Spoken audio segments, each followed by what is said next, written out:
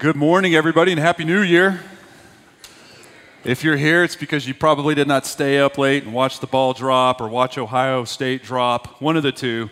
Lots of people staying up late last night. We have a lot of sickness going on, so you've already heard this morning, please be praying for those who are sick. But it's good to see you. I love New Year's. This is my favorite Sunday of the year. I love it. And so, of course, we're going to start a new series today because what else can you do? You're not going to pick up where you left off. It's the first of the year. And so what we are going to start is a series on how to grow as a disciple. Sounds basic, and it is, and it's good to do basic things.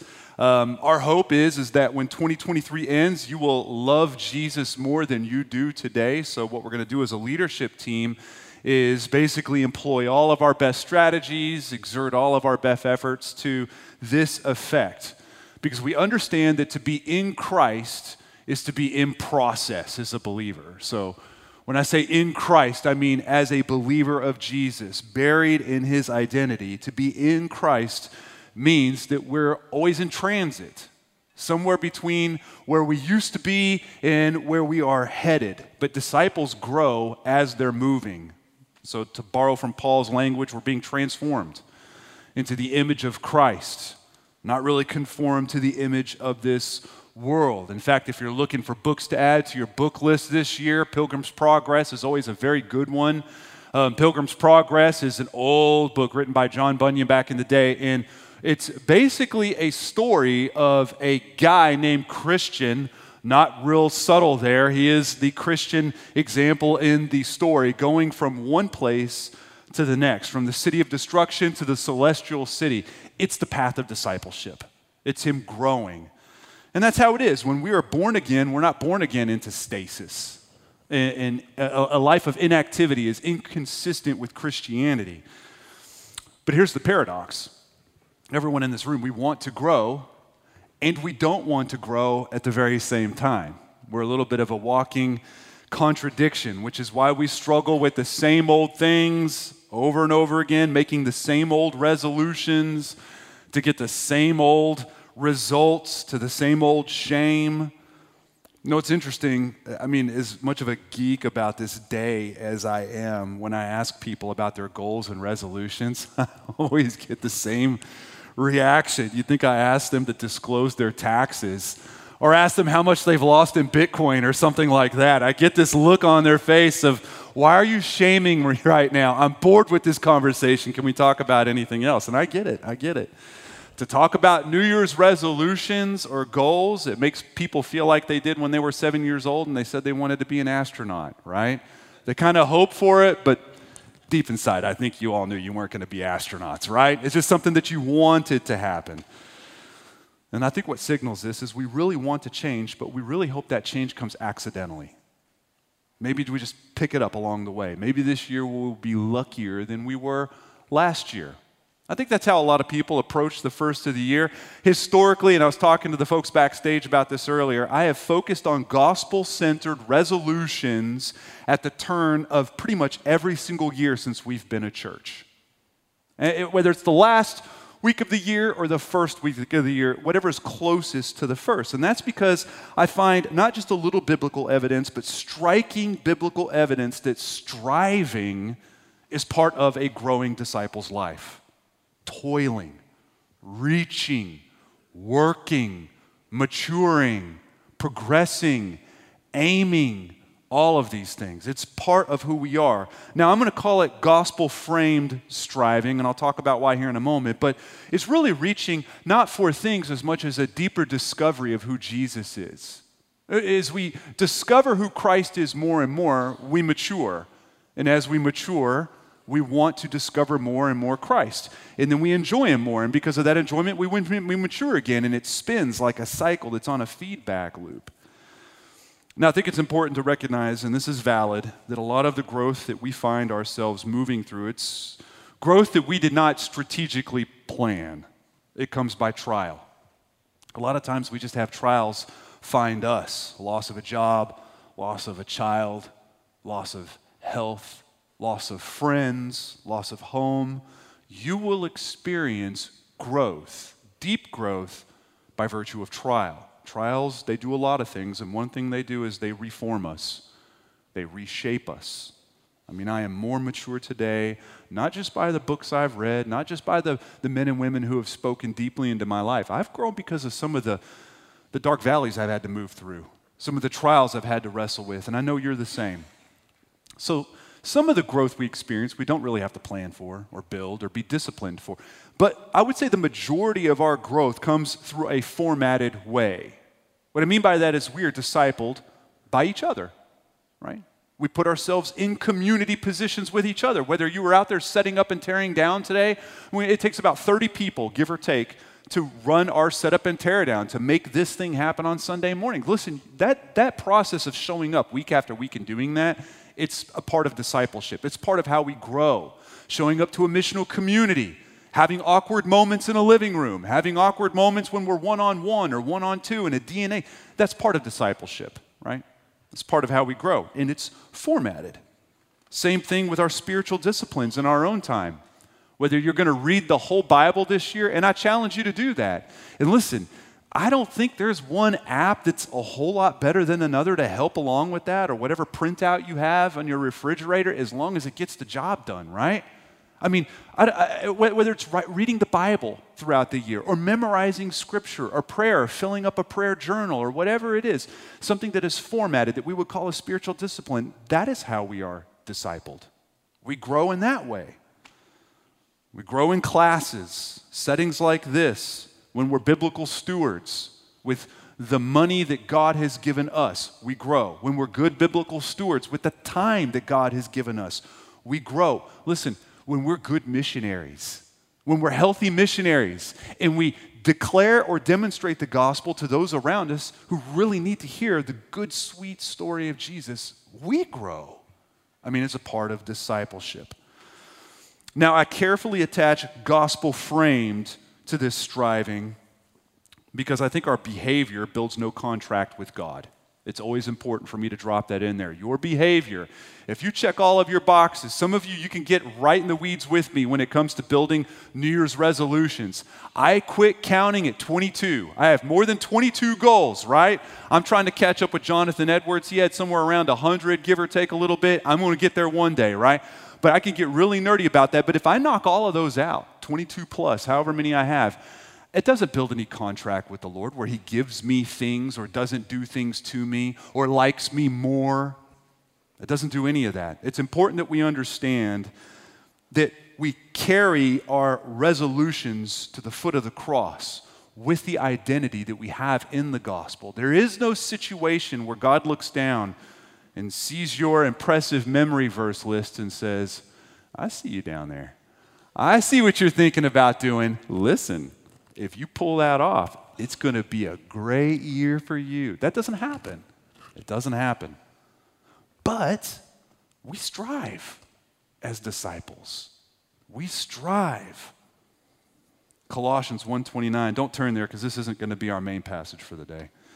But Colossians, Paul says, for this I toil, struggling with all his energy that he powerfully works within me. Later on, you'll catch Paul saying, I press on towards the goal. He tells people later on that he has to strive against sin, that they strive together in prayer. He says things like this a lot. You see, you and I, we're called to a life where we're leaning forward, grabbing, reaching, striving, toiling, struggling, wrestling. We're called into that life. And the more mature we grow in Jesus, the more we enjoy Jesus. And as we enjoy Jesus more, we mature more. And then that maturity provokes a deeper love and intimacy with Jesus, and on and on and on it goes. This is why it's important to spend a significant amount of time not just building resolute goals as a Christian, but systems and patterns and routines that will grow us as disciples. Well, I think that the end of the year and the beginning of a new year is always effective to look backwards and look forwards. I've preached on this before, probably last year when I did this, how January is named after the Roman mythological god of Janus, who has two heads, one looking forward and one looking back. Right? It's a great time for us to kind of reflect and ask some really hard questions. What did I really want this last year, and did I get it? Did I grow closer with the Lord and enjoy him more or less? What was the biggest hit I took? How did I move through it? What was the greatest moment I had? Right? To ask some deep points of reflection and then to plot forward. Here's what I do know about growth. It's not going to happen accidentally. It's going to require some toiling, some striving, and some effort. And here's what I also know about growth. Growth requires change. Change requires loss, and loss hurts. It hurts. Loss is difficult. I mean, maturity, that's not cheaply won. We don't get that for free. No, not even close. This is how leaders are born. There's a great book called Leadership Pain, written by a guy named Samuel Chand. And the book is a good book, but the one statement that kind of stands out is that you'll only grow as a leader to the level of pain you can tolerate. Now, I say that to this room, not because I think everyone in here leads a Fortune 500 company or a church or anything in between, but everyone in here is called to lead. Everyone in here is called to lead. Now, your spheres of leadership obviously are going to be different, right? I mean, some of us, we're leading companies. Others of us, we're not leading companies, we're leading a household. And sometimes I would say that's probably just as hard, if not as hard as leading a company, right? I mean, we're all leading in different directions and shapes. But for us to lead, for us to grow as a leader, requires change in our life. It means putting some things down. It means loss, and that always hurts. It's always painful to do that. So I'm going to look at a passage with you as we kick this off in Hebrews 5. And this is going to be helpful for all of us. And I think it's going to show us an element of the cross, but it's definitely going to lift all the weight for us in this topic of changing as a disciple. So this is Hebrews 5, and we're going to jump into verse 11. We don't know exactly who wrote the book of Hebrews, by the way. I always qualify that. Some say it's Paul, some say it's Apollos. We're not quite sure. But this is the word of the Lord to you and to me. The author of Hebrews says this, about this, we have much to say, and it is hard to explain, since you have become dull of hearing. Now, they didn't find them dull of hearing. They became that way. They grew that way. They progressed that way. Or, I guess you could say they regressed that way. They became dull of hearing. Verse 12, for though by this time you ought to be teachers, you need someone to teach you again the basic principles of the oracles of God. You need milk, not solid food. For everyone who lives on milk is unskilled in the word of righteousness, since he is a child. But solid food is for the mature, for those who have their powers of discernment trained by constant practice to distinguish good from evil. I want you to stay there. This is a passage that talks about moving from the position of an unskilled child to a place of maturity, but it requires practice. It says constant practice and discernment. But what does that really look like? If we could be honest, in 2023, what does this look like? Right? To grow as a disciple. Is it something we can measure? We could put a ruler next to it. What would it even look like? How would we even know that we're growing? How do we know if we're even getting close? What does it cost? And I mean really cost. Does it matter how you grow? Is it all about reading? Is it all about memorizing things, showing up to things, praying, repenting? What is it about? What specifically does discipleship look like? These are all important questions. We're going to answer all of them. We're going to answer every single one of them because I want you to grow the most you've ever grown this year because I want you to enjoy Jesus more than you've ever enjoyed him before. I want you to enjoy to the point where you were intoxicated with the idea of discovering more of Jesus every single day. And for that, I want you to grow. We're going to answer these questions because here's what I also know about growth. We all have years where we grow vibrantly and years where we regress, right? Not much in the middle.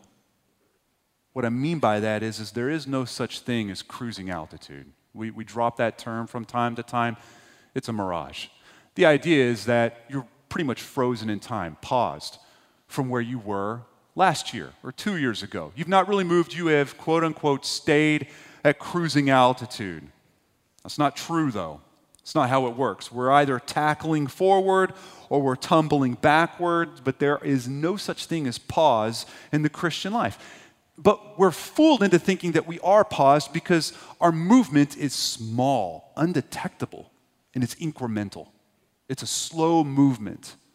I mean, one thing that's been helpful for me, I want you to think about a tree that's been cleanly cut right across the trunk so that you can see what's called annual rings, or seasonal rings to be more specific. You probably went to something as a kid, some museum, or maybe you just were in the woods once and you saw something was cut. You could pretty much count how many years or growth seasons that tree had been alive, right? Each of those rings represents a different season, and it's a little bit of a living archive on how the various years went. You can actually see where a branch grew funny, where bugs were a problem. You could see which seasons there was a drought. You could actually see if there was wind damage to a tree just by on the rings, just by looking at them. But here's the thing. As much as it tells a story, we get to see it with deep perspective because we're looking across the whole scope of the tree's life, right? But you can't see that in real time because it's slow, and it's internal, and it's incremental. Here's the thing. I have rings. You do too. We have rings as Christians. Some seasons we've had, they've not been vibrant with growth, and in others, a little bit more diseased, plagued even. One way we know this is the fruit that we bear, by the way. Stay where you're at in Hebrews, but we're going to splash John 15 up on the screen, and this is a passage you've heard if you've grown up in the church probably more than once. Jesus is speaking, and he says, "Abide in me, and I in you. As the branch cannot bear fruit by itself unless it abides in the vine, neither can you unless you abide in me. I am the vine, you are the branches. Whoever abides in me and I in him, he it is that bears much fruit. For apart from me you can do nothing. If anyone does not abide in me, he is thrown away like a branch and withers, and the branches are gathered, thrown into the fire and burned." Okay. I think we all get the big idea. That doesn't require, it's one of those passages that does not require a lot of teaching, right? It kind of teaches itself. But the big idea is that we bear fruit by deep connection to Christ, okay? With Jesus, we bear fruit, and that fruit looks like Jesus. That's why we call it the fruit of the Spirit, right? It's the Spirit of who? Jesus. Connected to Christ, we look like Christ, and the fruit is very low-hanging, to be honest with you. But apart from Christ, there is no fruit. Or even worse, the fruit we have is malformed because it looks like the world we're connected to, not Christ. Listen, we've clearly regressed if that's the case. Listen, friend, regression is real. There is no cruising altitude. And we usually find regression in our life most vividly when we least want to see it. If you're married in the room, have you ever had a moment where you're in a very difficult fight with your spouse and you have thought to yourself, I am paying the piper right now. This is because I have failed to make some incremental and small investments for the last few years. Some minor things I could have said, some minor investments I could have made would have prevented this, but I didn't. I was apathetic, and here we are. Or your health, right? Have you ever gotten to a place where you heard something from a physician, or you just looked in the mirror and you thought, okay, I am here not on accident. I made small investments, which are votes on the person I wanted to become, and here I am. That's when it shows up, the lack of fruit. That's when it shows up, the small rings of growth in our life. That fade is so undetectably slow in the moment. It feels so minor in its effect. But the lack of fruit is indicting. Listen, in our church, at Legacy, we have a lot of people who were initially impacted on the college campus. I'm one of them, right? God wrecked me as a senior in college, never looking back. And here's what I know. When you are young, 16, 17, 19, 22, when you're in that young period, which is, by the way, is the majority of when people come to know the Lord, right? The vast majority of salvations happen between, I think, 16 and like 22 or something. It wiggles from time to time. But if that was you, growth rings were fat back then, weren't they? Yeah, they were. You had nothing but this thing called time.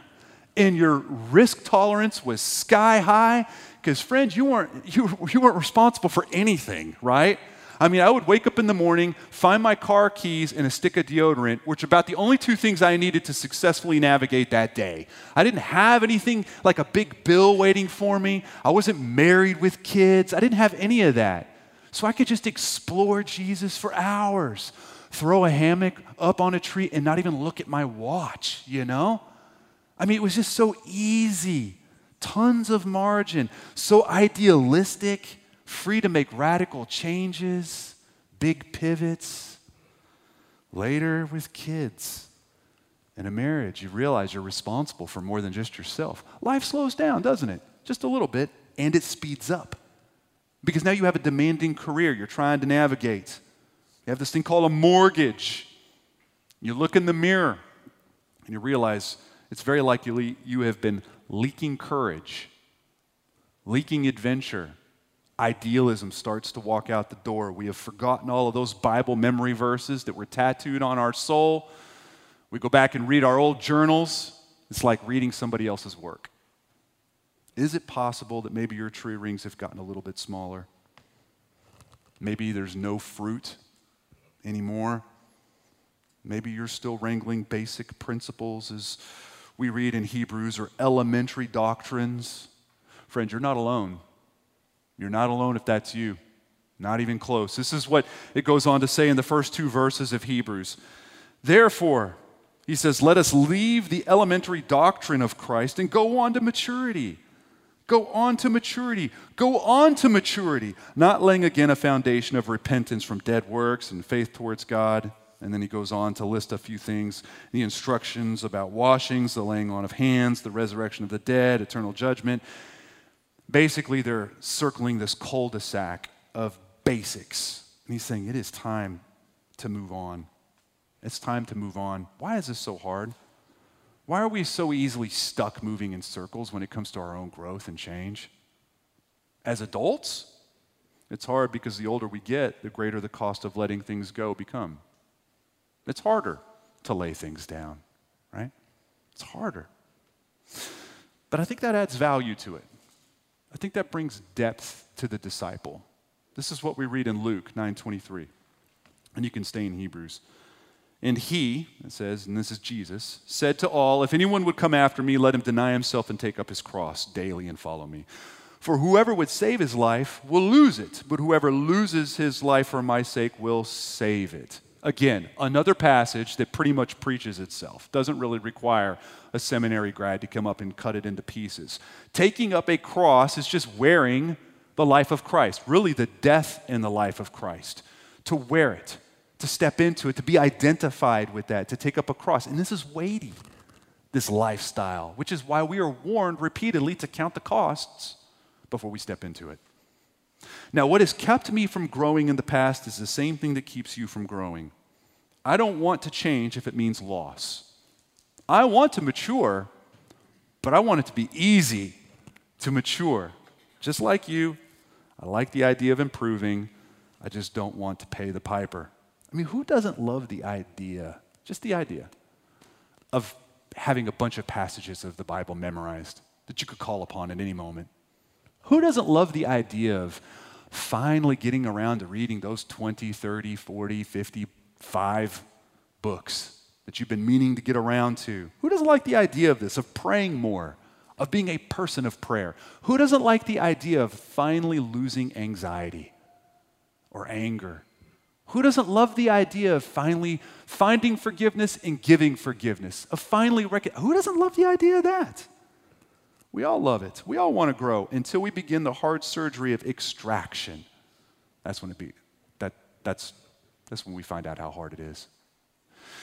When I was a young Christian, I think I was active in the ministry. I don't know that I was a vocational minister at this point. I do remember a mentor coming up to me and saying, Luke, if I gave you a pill for $100, you gave me $100, I hand you a pill, and you took it, and as soon as you took it, you instantly had 25 Bible passages memorized. Like you didn't have to go through the work to do it. You take the pill, bam, you've got 25 verses that are stuck in your head and you're never going to forget them, right? Is that worth $100 to you? I said, yeah, sold. I'd pay $100 for that. He's like, okay, cool, I thought you would. How about $1,000 for 50 passages in the Bible? And I thought, wait, the math doesn't work. I'm not smart, but that's not a tenfold increase of passages, right? Can you see what I'm already doing? I'm already looking at the value of what it would take to have something like that memorized. I'm already doing it. He said, yeah, you got me. It's not the same, but it's $1,000 for 50 passages. Would you do it? I said, well, which 50 are we talking about? Like, are you going to stick me in Deuteronomy or one of the lineages or something? I mean, I get to pick the 50, right? You see what I'm doing? I'm bargaining. How about you? What would you pay in money to get a pill where 20 books were instantly downloaded into your hard drive up here and you'd never forget it? You just pick up a book, say, this is one of them, and put it down, and just by osmosis, all the wisdom was brought into your head. What would you pay for 20 books that you could pick to just shape you, right? What would you pay in money? 1,000? 10,000? Think about it. What would you pay in time? Because that's all it takes, right? It's just time. Do you see how hard it is? If you want to grow, it means change. But change means loss. And loss is painful. Loss is painful. Maturity has a price tag. Here's the caveat I'm going to put before you. You don't need to set a New Year's resolution. It's not like it's a biblical thing. I mean, the church, we kind of hijacked it. It's a cultural thing, right? For the most part. I mean, I'm preaching on it. It's not like Paul has some heavy opinions on January 1 or anyone else does. You don't have to set a New Year's resolution, but you do need to grow. That you do need to do. I know a lot of people that feel that New Year's resolutions or goals are dumb. I get it. So call it something else. Call it whatever you want. But when it comes to developing new routines or systems for change, we have a lot of help. There are some incredible books written on it, incredible teaching on it, on just how to change. In fact, I went back and refreshed this because I typed it a couple years ago and I've been adding to it every year and it's just kind of grown that way. But on the front page of our website, you scroll all the way down, there's a blog post on how I systematically set resolutions every year, with a book list and links to documents and everything you need as a starter pack to do something like that, because I'm not going to do a clinic on it today on how to do something like that. But I find it to be helpful. And even then, if you read it all and read all those books, you don't have to buckle into a certain way. I mean, some are better than others, right? But make no mistake, disciples build seasonal rings. And we're either growing in health or we are regressing into deformity. But there is no situation where you are frozen in time. Doesn't exist. Friend, if you did not grow in 2022, it's because you regressed. If you did not grow last year, it's because you regressed. You didn't stay still. And this hits all of us. I have seen ministry leaders, pastors, network leaders, far more gifted than I'll ever be, regress to a place of depravity, being formed more by the world because they did not practice constant discernment and knowledge. They did not grow in grace and knowledge, as Paul would later on say. They stopped practicing, they stopped reaching, they stopped striving, they stopped toiling to do what? To enjoy Jesus more, to find him more often, to enjoy him. They stopped. And so they stopped maturing. It's a lifelong exercise. Here's the thing, we're never going to get there until we get there. We're never going to get there. So we either plan to move forward or we've already made plans to move backwards. And here's my real problem with regression. It's not that you might end up this year less impressive than you started it. It's just that you won't enjoy Jesus as much this year. That's my real problem with it. Is that you might not enjoy and be content and satisfied in who Christ is as God's answer to us. Is God's beautiful grace in remedy for our problems, for our need, for our desperate hungers. That would be the problem. I mean, listen, this year could be the deepest year of growth for you. One where you have big, broad, seasonal tree rings in your life, obvious fruit. This could be a year where you stop circling the same boring cul-de-sac with the same elementary doctrines, wrestle with the same basic principles. This could be the year you enjoy Jesus more than you have ever enjoyed Jesus before. It can be. It can be. It starts with repenting, though, right? It starts with repenting from being inactive, from just accidentally living, just kind of no plans at all, for not wanting growth because of what it will cost, for wanting this world actually more than we want Christ. That requires repentance. Repentance for just refusing to pick up our cross, for not embracing the struggle of change and growth, which is what we are called to do. There's a lot of room to repent. But the good news is there's also going to be a day before us where incremental change stops and the change is sudden and forever, right? This is what we would call glorification. It's a sudden, irreversible change. No more regression, no more striving. Striving is done. No more toil or reaching or stretching or working. No more failed resolutions. The only thing that grows is our discovery of Jesus. And that's going to grow in increasing measure, and it will be all we know. But in one flash, in 1 millisecond, we will be glorified and behold the Lord Jesus forever and ever, where every second is better than the second that had just passed. This is how Paul says it in 1 Corinthians 15. In a moment, in the twinkling of an eye, at the last trumpet, for the trumpet will sound, and the dead will be raised imperishable, and we shall be changed. Changed forever. Forever. Never to go back. Changed. But until that moment, we toil with all the energy he gives us. And we strive to mature. And then we enjoy Jesus because of that. And because we've enjoyed Jesus so much, we strive even more to mature. And because we strive so well, we enjoy Jesus just a little bit more than we used to. And because we enjoy Jesus a little bit more than we used to, we start striving again and on and on and on. But one thing we do is we refuse to live an accidental life. We refuse it. Amen?